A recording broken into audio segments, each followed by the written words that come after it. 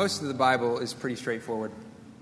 Fathers and sons, lies and murder, hopelessness and prayer. We understand these things because they're sort of a part of our everyday lives.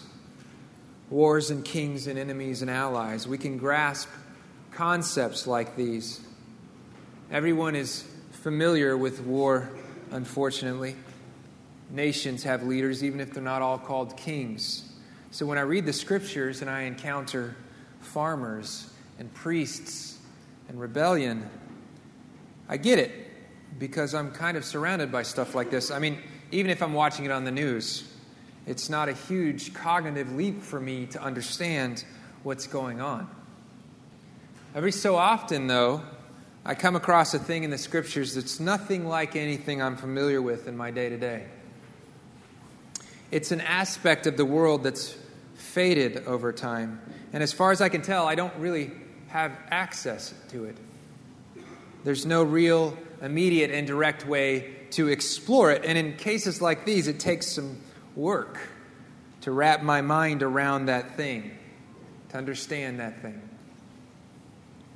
And every so often, the point of the passage that I'm reading is lost on me until I can wrap my mind around that thing that I just don't understand. This passage hinges on curses. Curses. And I don't mean it in a figurative sense, like a streak of bad luck or a decades-long failure to win a championship. I mean real words spoken with an oath that is actually binding on self and others. Words that actually have power. Words that mean something, not just for the speaker, but for the hearer and for the God who judges both of them. I don't think you can understand the passage we're going to read without understanding how curses work. And that right there, that's a problem. Because I don't think I've ever cursed anyone as far as I can remember. And when I started to read this passage, I had no clue how curses work. So before we read this morning, I want to explore the scriptures, and I want to show you what I've recently learned about oaths and blessings and curses. And then I want to read the story of Samuel and show you what I think are some pretty amazing connections. So let's get to it. First off, I need to make a distinction between oaths on the one hand and blessing or curses on the other. An oath is a promise that invokes the name of God. When someone takes an oath, he swears to something, and as a guarantee of that promise, he invokes the name of God. Can we switch just to the next slide? Perfect. That'll help us because it's going to get a little confusing. Hopefully not. When someone takes an oath, he swears to something, and as a guarantee of that promise, he invokes the name of God. You should be familiar with this concept because oaths happen in our context every day. I swear to tell the truth, the whole truth, and nothing but the truth. So help me God. That's an oath. And in this case, when you take this oath, you are functionally saying, I promise to tell the truth, and if I lie, I am subject to the wrath of God for defaming his name. See, it's the name of God that is central to the oath. When you swear by an oath, you risk defaming the name of God and subjecting yourself to God's wrath for doing so. And believe it or not, the scriptures actually encourage oaths. Listen to this from Deuteronomy 6:13. It is the Lord your God you shall fear. Him you shall serve, and by his name you shall swear. You shall swear by his name. And listen to Jeremiah in 12:16. If they will diligently learn the ways of my people, to swear by my name as the Lord lives, even as they taught my people to swear by Baal, then they shall be built up in the midst of the people. See, in the right setting, the act of swearing by the name of God is an act of affirmation of his authority and his power. And it is thus an act of worship. We are warned, of course, not to take the name of God in vain. And Jesus warns us not to swear oaths flippantly. But in the right setting, the most appropriate means of affirmation of God's power and might is to swear by the name and the nature of God. But when you do so, know this and be warned. If you swear to do a thing by the name and nature of God, you better do that thing, because you're bound to a higher judgment if you choose not to. Because the point of your life, and the point of my life, and the point of everybody's life is to exalt the name and character of God. The exaltation of the name and character of God is the point of the universe. And if you take an oath in God's name, you be prepared to chase that thing until you haven't any more breath in your lungs, because God will honor His name. Now, the reason we started with oaths is because blessings and curses are types of oaths, but they are types that aren't available to everyone. A blessing is like an oath in that it's binding. It binds a people to a certain course of action. And a blessing is like an oath in that it guarantees an outcome. Blessings bind an individual or a people to a course of action and promise good things to those who fulfill the conditions of that blessing. Curses are similar but opposite. Curses are like oaths in that they are binding on an individual or on a people. Curses are like oaths in that they are a guarantee of a certain outcome, except in the case of curses, the promise is a negative outcome, a terrible outcome in most cases. And only God, or those speaking with His authority, can rightly issue blessings and curses. Let me be clear. Anyone can curse anyone else. And that happens a lot in the Scriptures. But for the curse to be binding, for it to have any real power over others, for it to be truly a guarantee of what's to come, it must be issued by someone whose authority has been granted by God. That person has to have been granted authority by God, has to walk in the power of God as a representative. In the same way, anybody can bless anyone else. And we see that happen. But for that blessing to be binding, for it to be a promise of what's to come, it has to come from someone who's got authority given by God. That person has to walk in God-given authority for His words to have any power over others. So we see Abraham and Isaac and Jacob bless their sons. And when they do that, when they do so, their words are binding. They are guarantees of the outcome, because God has moved in them and blessed them and given them authority. And we see Melchizedek blessing Abraham because he's a priest of the Most High God. And his words are binding and powerful because he represents God, because he speaks in God's name.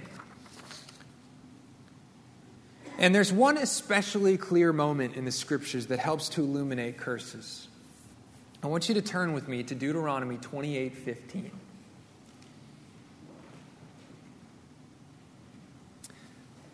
Now, this is a pretty powerful moment in the history of Israel, because this is just before the people inherit the land that they've been promised. Moses stands before the people and he warns them not to forsake God. And the way he warns them is by issuing a series of blessings and curses. Now, these blessings and these curses are binding upon the people of Israel because Moses, who walks in the authority of God, issues them.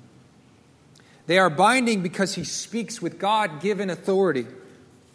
There is power in these words because they're spoken in the name of God by the representative of God. Now, is everybody there? Did everybody make it to Deuteronomy 28:15? Hold up your Bibles if you're there. Awesome. Read with me. But if you will not obey the voice of the Lord your God, or be careful to do all his commandments and his statutes that I command you today, then all these curses shall come upon you and overtake you. Cursed shall you be in the city, and cursed shall you be in the field. Cursed shall your basket and your kneading bowl. Cursed shall be the fruit of your womb and the fruit of your ground, the increase of your herds and the young of your flock. Cursed shall you be when you come in, and cursed shall you be when you go out. The Lord will send on you curses, confusion, and frustration in all that you undertake to do, until you are destroyed and perish quickly on account of the evil of your deeds, because you have forsaken me. So what we've just read is a curse over the people of Israel, effective under certain conditions. On the condition that they do not obey the voice of the Lord their God, on the condition that they are not careful to do all that Moses has instructed them to do, they will be cursed in the city and in the fields, and when they go to war, and when they return from war. They will walk the earth cursed in confusion and in frustration because they have forsaken the Lord their God. And that curse is binding. It is a guarantee, a promise of the course of events given these conditions. That curse is a promise, and God himself will work in mighty power to fulfill that promise because he is zealous for his great name. Moses issues this curse, and it's binding and it's powerful because he does so bearing the authority of God. Now you can imagine, right, how terrifying a curse would be for the people of Israel. This isn't merely a warning. This isn't merely a threat. This is a promise. If you don't walk with God, you will be cursed, and you will die at war and in exile and in poverty. That's a promise. And it isn't a promise made lightly. This is a promise made and sealed with the power of God and enforced with the ferocity with which God protects his great name.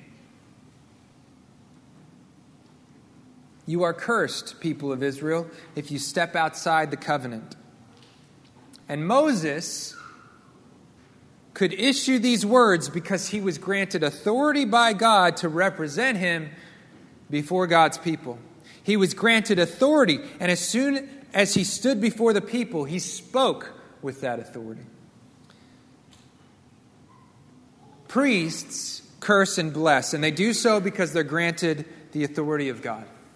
Prophets curse and bless, and they do so because they're granted the authority of God. And kings curse and bless, and they do so because they're granted the authority of God. Their words are binding, not as a function of their political force or their persuasion or even their righteousness. Their words are binding as a function of their God-given authority. Everybody tracking? Okay. I've repeated things like 15 times. It'll make sense in a minute. I think we're ready to read the passage. Turn to 1 Samuel 14, verse 24.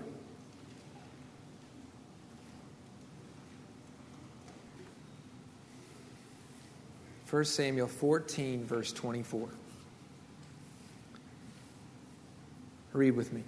And the men of Israel had been hard-pressed that day.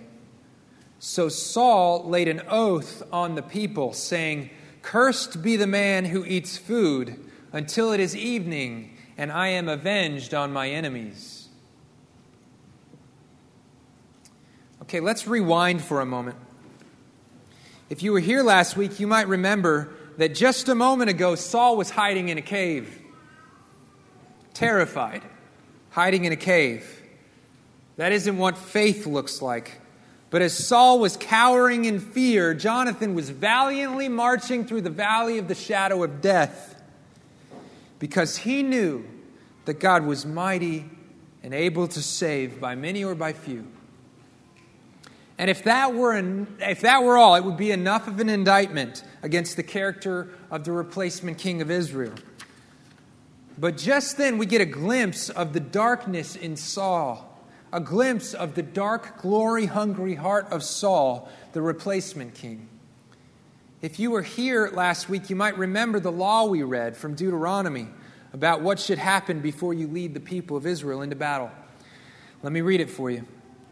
When you go out to war against your enemies, and you see horses and chariots, and when you see an army larger than your own, you shall not be afraid of them, for the Lord your God is with you, who brought you up out of the land of Egypt. And when you draw near to the battle, the priest shall come forward and speak to the people and say to them, Hear, O Israel, today you are drawing near for battle against your enemies. Let not your heart faint. Do not be afraid or panic or be in dread of them. For the Lord your God is he who goes with you to fight for you against your enemies and to give you the victory. Saul knows this law. And for a moment he considers following this law and giving God the glory. Glory, by the way, that God's earned because he's already done all the work. Yet as the priest prepares to address the people, Saul notices that the battle is going really well for the people of God, and he's tired of waiting. So he says to the priest, Never mind. Scratch that. We don't have time. We don't have time to give glory to God for the victory that he's already winning. We don't have time to shout of the might of God for the mighty work that's already unfolding. Because if I wait any longer, I might not get any of the glory. So never mind, priest, we're leaving. Saul isn't just a coward. He's a glory-hungry, faithless coward. But God saves his people despite this coward king. And that's where we left off. But just now we read that Saul is leading the people to chase after the fleeing forces of the Philistine army. Read it again. And the men of Israel had been hard-pressed that day. So Saul laid an oath on the people, saying, Cursed be the man who eats food until it is evening, and I am avenged on my enemies. My enemies. Cursed be the man who eats food and is avenged. Cursed be the man who eats food until it is evening, and I am avenged on my enemies. Okay, so right there, just at the outset of this passage, there's a spectacular display of glory-hungry hypocrisy. Because Saul was just a moment ago cowering in a cave while these men, who he just cursed, were putting their lives on the line against a mighty enemy. Just a moment ago, Saul was cowering in a cave while God himself was at work rescuing the people and vindicating his name by defeating his enemies and protecting his people. This is the work of God, not of Saul. This is the work of God, mighty to save. And God's might was working through those who, despite their fear, rallied against their oppressors in hope. Saul was not among their number. This coward king waited until the tide had turned, until the enemies were routed and fleeing before he ran with his forces onto the battlefield. That's bad enough, but this is worse, because once he parades spotless onto a bloody battlefield, he pronounces a curse on all those weary men who bought the freedom of Israel by putting their lives on the line in trust of the mighty God. But remember, this curse was uttered by the king of Israel. This is a curse issued by the anointed. And the people knew to be afraid of this curse, because a curse issued by the representative of God was binding and powerful. Fear the curse of the king, because the power of God will work accordingly. Keep reading. So none of the people tasted food. Now, when all the people came to the forest, behold, there was honey on the ground. And when the people entered the forest, behold, the honey was dropping, so that no one put his hand to his mouth, for the people feared the oath. But Jonathan had not heard his father charge the people with the oath. So he put out the tip of his staff that was in his hand and dipped it in the honeycomb and put his hand to his mouth, and his eyes became bright. Then one of the people said, "Your father strictly charged the people with an oath, saying, 'Cursed be the man who eats food this day.' And the people were faint." Then Jonathan said, "My father has troubled the land. See how my eyes have become bright because I tasted a little of this honey? How much better if the people had eaten freely today of the spoil of their enemies that they found.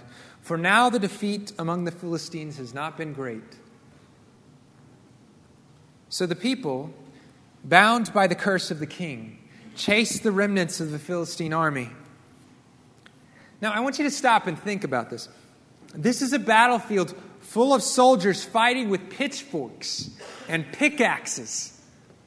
And they've been chasing down and battling the mighty forces of Philistia for hours and hours. Think CrossFit, but on steroids. Running and jumping and swinging and hitting and dodging and screaming for hours. Exhausting. On a level that perhaps you and I may never understand. And man, they just needed calories. So Jonathan, who's the victor, by the way. Jonathan, who is, by the way, the embodiment of hope and faithfulness, who led the people to a great and miraculous victory by the might of God as God in chorus shook the earth. This is that Jonathan. Jonathan doesn't know anything about the curse. He didn't hear it. And as he's chasing the enemies of God out of the promised land, Jonathan reaches down and he dips his staff in honey. And it lifts his spirits and it brightens his eyes. It is life to him, and it is death to him. That honey nourishes his tired body, and he feels invigorated by the taste of it. But it is poison to him, because remember, the king has spoken a curse. Now, I want to take a moment to look carefully at his words, because the author has to this point made clear that Jonathan, not Saul, is the faithful, the honorable, and the trustworthy figure in this story.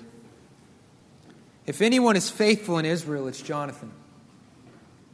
And that matters because over the last few passages, the author has made a point to contrast the actions and words of Saul to the actions and words of Jonathan. Jonathan wins a great victory over the Philistine garrison. And what does Saul do? Saul parades through Israel shouting cries of victory.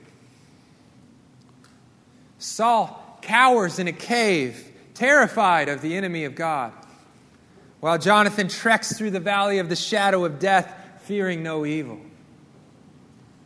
And here, Saul is a fool, crippling his own forces in glory-hungry zeal. So when Jonathan speaks, we should hear more than merely the words of the king's son. We should hear more than merely the words of a soldier on a battlefield. When Jonathan speaks, we should listen carefully, because these are the words of the righteous, faithful son. Now listen as Jonathan reflects on the decision that his father has just made. My father has troubled the land. Troubled. Now this is a loaded term. And I want to quickly glance backwards because this term troubled isn't used very often in the scriptures. And when it is used, it means something significant. Turn with me to Joshua 7.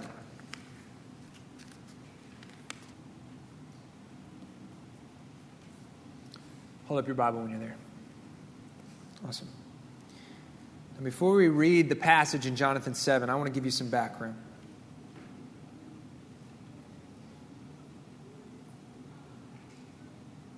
At this point in the history of the people of Israel, the people have just passed over the Jordan River into the Promised Land. And it's called the Promised Land because it's been promised to them. Promised by God under certain conditions. God has promised to his people victory in battle, so long as they follow him faithfully, so long as they obey him, He's going to fight for the people unless they disobey him. He'll fight for the people unless they break his law.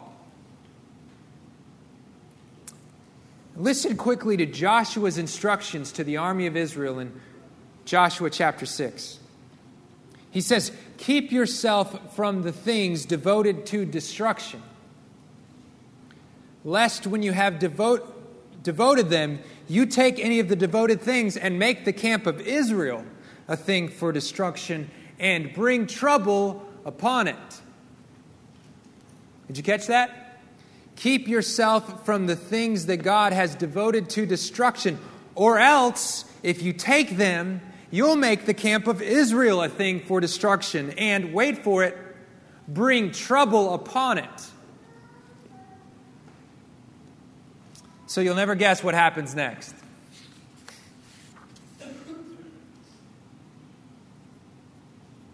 This guy Achan, a common soldier in the camp of Israel, ignores the command of God, and he takes what he wants instead of destroying them. He hides them in his tent, and the people of Israel begin to lose battles, and the soldiers of Israel begin to die in battle. So Joshua knows that something is wrong. And when they ask God about it, they discover that this guy Achan has broken the law and that they are cursed by God because of it. Achan broke the law, and they are cursed by God because of it. Now listen to what Joshua says to Achan. I didn't write the verse reference down, so I'm going to find it.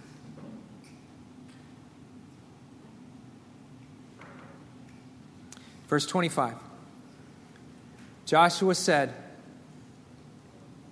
"Why did you bring trouble on us? The Lord brings trouble on you today."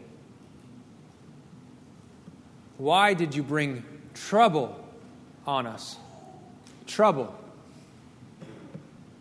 What does that word mean, trouble, just then? What does Joshua mean when he says, "Why did you bring trouble on us"? What does it mean to trouble Israel? Your actions, your foolish, disobedient actions have brought a curse upon the people of God. Your actions are a curse to us. You have brought trouble on us, Achan. We are all under a curse because of your foolishness. Now, flip back to 1 Samuel 14 and look at the words of Jonathan. My father has troubled the land. My father has troubled the land. See how my eyes have become bright because I tasted a little of this honey. How much better if the people had eaten freely today of the spoil of their enemies that they found. For now the defeat among the Philistines has not been great. Okay, so think about these words for a moment, because they're not chosen by accident. In both cases, the people of Israel could have won a great victory, but instead did not because of the covenant faithlessness of a fool. In both cases, God's might could have been lauded and broadcast to the nations, but instead was not because of the covenant faithlessness of a fool. And in both cases, the covenant faithlessness of a fool resulted in a curse that crippled the people of God.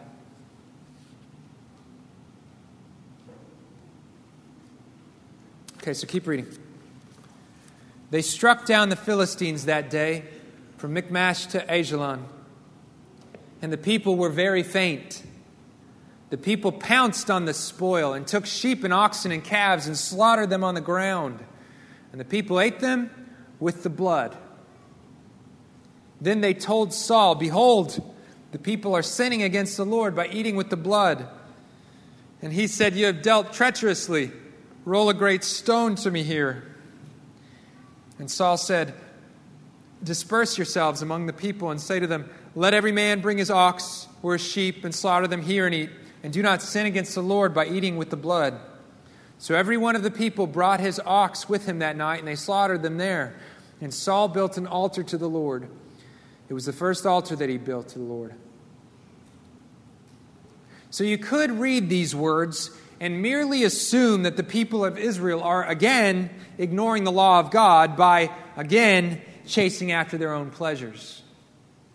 And that's true on one level, but that's not what this is here for. This scene here is fundamentally related to the foolishness of Saul. Because the context that you've got to read into this scene is that these men are dog-tired, and they are weary, and they desperately need food. Now, that's not an excuse to break the covenant restrictions regarding meat, but you need to see the actions against the backdrop of Saul's foolish curse. Because if at any point the foolishness of Saul has led the people of God into sin, it's here. Because I cannot imagine how desperate they must have been for sustenance. And Saul does nothing to facilitate their obedience. Nothing. A faithful king would have provided a means to remain covenant faithful on a battlefield. And don't miss this, Saul doesn't even realize that the army of Israel is breaking one of the most fundamental restrictions in the covenant. He doesn't even notice. Saul has to be pulled aside and told that the people are sinning. So think about this scene within the greater story, and what you'll see is that Jonathan's words that Saul has brought trouble upon the people of Israel, Jonathan's prophetic words are immediately embodied in the people's disobedience. This scene is a crystal clear reminder that Saul has been trouble to the people of Israel. Just like Achan, Saul's covenant faithlessness has become a curse to the people of Israel. The replacement king has just led his people outside of the covenant. He's just facilitated their disobedience, and he's brought a curse upon the people of God in more ways than one. All right, now keep reading. Then Saul said, "Let us go down after the Philistines by night and plunder them until the morning light. Let us not leave a man of them." And they said, "Do whatever seems good to you." But the priest said, "Let us draw near to God here." So we see here nothing from Saul that should surprise us. As soon as the people are replenished, glory-hungry Saul begins to command them back to the chase. And the people, to this point, led by their replacement king, are ready to do it. But the priest knows that you never go into battle without asking God first. Saul doesn't get that. This is the second time in just a few paragraphs that he's rushed into battle without recognizing that God is the mighty warrior of Israel, and that God is the true king of Israel, and that God gets the glory of Israel. He doesn't understand that the only enemy worth pursuing is the enemy of God, by the might of God, for the glory of God. No, Saul pursues his enemies, my enemies, for his glory. And yet again, Saul's glory-hungry foolishness is on display, and it is a stumbling block to the people. Keep reading, because this is where the story starts to turn. And Saul inquired of God, "Shall I go down after the Philistines? Will you give me into the hand of Israel?" Give them into the hand of Israel. But he did not answer him that day. And Saul said, "Come here, all you leaders of the people, and know and see how this sin has arisen today. For as the Lord lives, who saves Israel, though it be Jonathan my son, he shall surely die." But there was not a man among the people who answered him. Then he said to all Israel, "You all be on one side, and I and my Jonathan shall be on the other side." And the people said to Saul, "Do whatever seems good to you." Therefore Saul said, "O Lord God of Israel, why have you not answered your servant this day? If this guilt is in me or in Jonathan my son, O Lord God of Israel, give Urim. But if this guilt is in your people of Israel, give Thummim." And Jonathan and Saul were taken by lot, but the people escaped. Then Saul said, "Cast the lot between me and my son Jonathan." And Jonathan was taken. Then Saul said to Jonathan, "Tell me what you have done." And Jonathan told him, "I tasted a little honey with the tip of my staff that was in my hand. Here I am. I will die." So God isn't answering Saul. Now, I think it's interesting that Saul never once considers that God's silence might be related to his violation of the covenant by offering sacrifice, or his violation of the covenant by dismissing the priest before rushing into battle, or his violation of the covenant by leading the people into sin. He doesn't think, well, yeah, of course God isn't responding to my questions, because the prophet just told me that my line is broken, that my kingdom is coming to an end, and that I've just forsaken God, therefore he has forsaken me. He never once thinks those things. It's mind-blowing. He has the audacity to call himself God's servant. No, not for a moment does Saul consider that God's silence might be related to his own covenant faithlessness. But the priest starts to ask questions of God, and very soon we're reminded that the curse on God's people, laid there by Saul, "Cursed be the man who eats food until it is evening, and I'm avenged on my enemies," that foolish curse was binding and powerful, because it was issued by the anointed king. That curse is working against the people.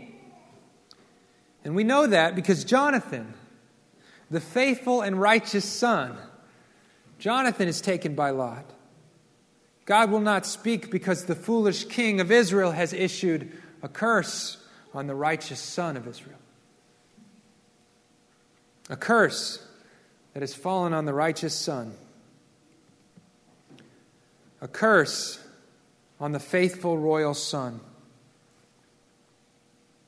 A curse is on the people of God. A curse that falls on the royal, faithful son of the king. Does it sound familiar? And just like Jesus, Jonathan lays down his life on behalf of the people. Bearing the curse, though he committed no sin, Jonathan, the royal son, lays down his life for the cursed people of God. Here I am, I will die. What a shadow. The Prince of Israel, cursed by God, though he did not sin. What a shadow. The royal son who did no wrong, says, "Here I am, I will die." This is kind of how shadows work. Similar to the gospel, but different. Saul, the replacement king, illegitimately curses the people. But Jonathan, the royal faithful son, is willing to die on their behalf, though he's committed no wrong. God, the true king, righteously curses the people. Jesus, the royal faithful son, is willing to die on their behalf, though he's committed no wrong. Look, this book is written to cast a shadow. You're not reading it rightly until you follow that shadow to the true king of Israel. When you see the moving faith and the courage of the faithful son, you need to follow that shadow to Christ. And when you see that son miraculously defeat the enemies of God's people, you need to follow that shadow to Christ. And when you see the righteous son lay down his life to lift the curse from God's people, you need to follow that shadow to Christ. See, even in the midst of a story of Saul the fool, we're given a picture of the coming rescue of the people of God. And that's how the Scriptures work. When we're struck by the disobedience of Israel, and when we're ready to despair for the habitual failure of the people of God, when we see them scattered and hopeless, always there's a shadow cast. A shadow of the coming king, the true king of Israel, who will rescue the people of God, who will cleanse them and restore them and adopt them. Trace the shadow of the bridegroom who will lay down his life as a bride price. Follow the shadow in the darkest moments of the Old Testament, and you trace it to the brightest moments of the New. Keep reading. And Saul said, God, do so to me and more also. You shall surely die, Jonathan. Something just happened here that requires your attention. Jonathan has just laid down his life willingly to remove the curse from the people. And I know by now that we shouldn't expect anything from Saul but foolishness. But what happens next is staggering. Saul says, you've fallen under my curse? Okay, fine. May the Lord destroy me and do worse than destroy me if you don't die because of your actions. That's an oath. And that's not any oath, that's a curse. Saul sees that Jonathan has fallen under his wicked curse. And what he does here is so desperately foolish that you might even feel sorry for him. Saul curses himself on the condition that John doesn't die for having fallen under his curse. He doubles down on his losses. He sees that this foolishness, his own foolishness, has resulted in the condemnation of a treasured son of Israel, his own son, the very soldier who has led Israel to victory. And rather than weep, and rather than cry out in pain and lament, and fast and plead with God, Saul doubles down. You broke my rule. You're going to die, Jonathan. I swear it to God. You'll die in your righteousness. You'll die because you violated my arbitrary command. In his glory-hungry zeal to pursue his enemies, Saul made a huge mistake. But when he sees that mistake, he does not repent. He pushes further and he demands blood. Saul swears by an oath that he will kill his righteous son. And he curses himself on the condition that he fails to do so.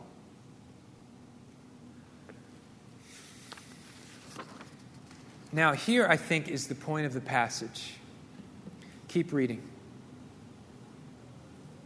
Then the people said to Saul, shall Jonathan die, who has worked this great salvation in Israel? Far from it.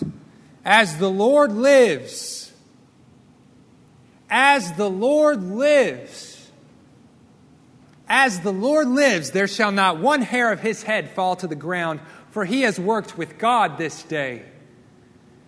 So the people ransomed Jonathan so that he did not die. Then Saul went up from pursuing the Philistines, and the Philistines went to their own place. That's enough, Saul. That's enough. You've done enough wrong, Saul. You've led us poorly. We are worse for your leadership, replacement king of Israel. And if it wasn't clear when you fled the mighty forces of our enemies, and if it wasn't clear when you forsook the God who saves, and if it wasn't clear when you hid like a coward in the cave, and if it wasn't clear when you cursed any man who took a bite to eat to recover from exhaustion in the battlefield, it's clear now. You are no longer our king, Saul. Not really. We won't let you have your way any longer. That's what the people say. We rejected our good king for a replacement, and you have let us down. While you were cowering in the cave, our great and mighty God was fighting on our behalf.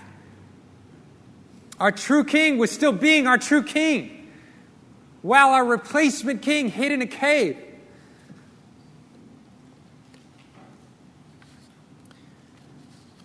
The mighty God of Israel was moving miraculously through his faithful son while you were cowering in a cave. You shall not have his blood this day. And you need to see how powerful this moment is, because not long ago the people were demanding a replacement king. And that king has been a curse on the people of God. Saul was a curse to the people when he desecrated the atoning work of the priest. Saul was a curse to the people when he swore an oath condemning any who eat And Saul was a curse to the people by leading them into sin. And now the people have had enough of their replacement king. Then the people said to Saul, "Shall Jonathan die, who has worked this great salvation in Israel? Far from it. As the Lord lives, there shall not one hair of his head fall to the ground, for he has worked with God this day." That is an oath. The final oath in this passage. But what's noteworthy about this oath is that it's coming from the people. The people as one man swear by the God of Israel that they will not allow the foolishness of a replacement king to destroy the faithful son. The people just rose up against their coward king. And what's startling about this passage is that the curse that Saul swore, the curse that should have been binding and powerful against Israel, and that should have resulted in the death of Jonathan, that curse is void. All of a sudden, when the people rise up against their replacement king and choose instead to follow the God of Israel and his faithful, all of a sudden the binding power of the replacement king is shattered. And Jonathan was ransomed by the people. We will see from this point forward that the replacement king of Israel lives a shattered life, a broken life. He is haunted and afraid. He is paranoid. In a word, he is cursed. Cursed is the replacement king of Israel.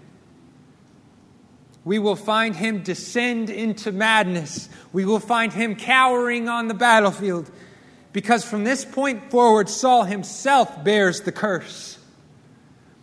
"The Lord do so to me, and more also, if Jonathan does not die." And the people said, "Okay, we're through with you, replacement king. We've had enough of your covenant faithlessness. If because of your foolish oath someone must be cursed, let it not be the faithful son. Let it not be the victor through whom our mighty God delivered us. Let the curse fall on you." And so it did. Cursed be the replacement king of Israel. We've had enough of your foolishness. We're ready for a better king, a faithful king. We're ready for the true king of Israel. And may we, with the people, shake our fists and say, "Cursed be the replacement kings." We're ready for the true king of Israel. And that's what we're going to do right now. We're going to look forward to the true king of Israel and his return. Amen.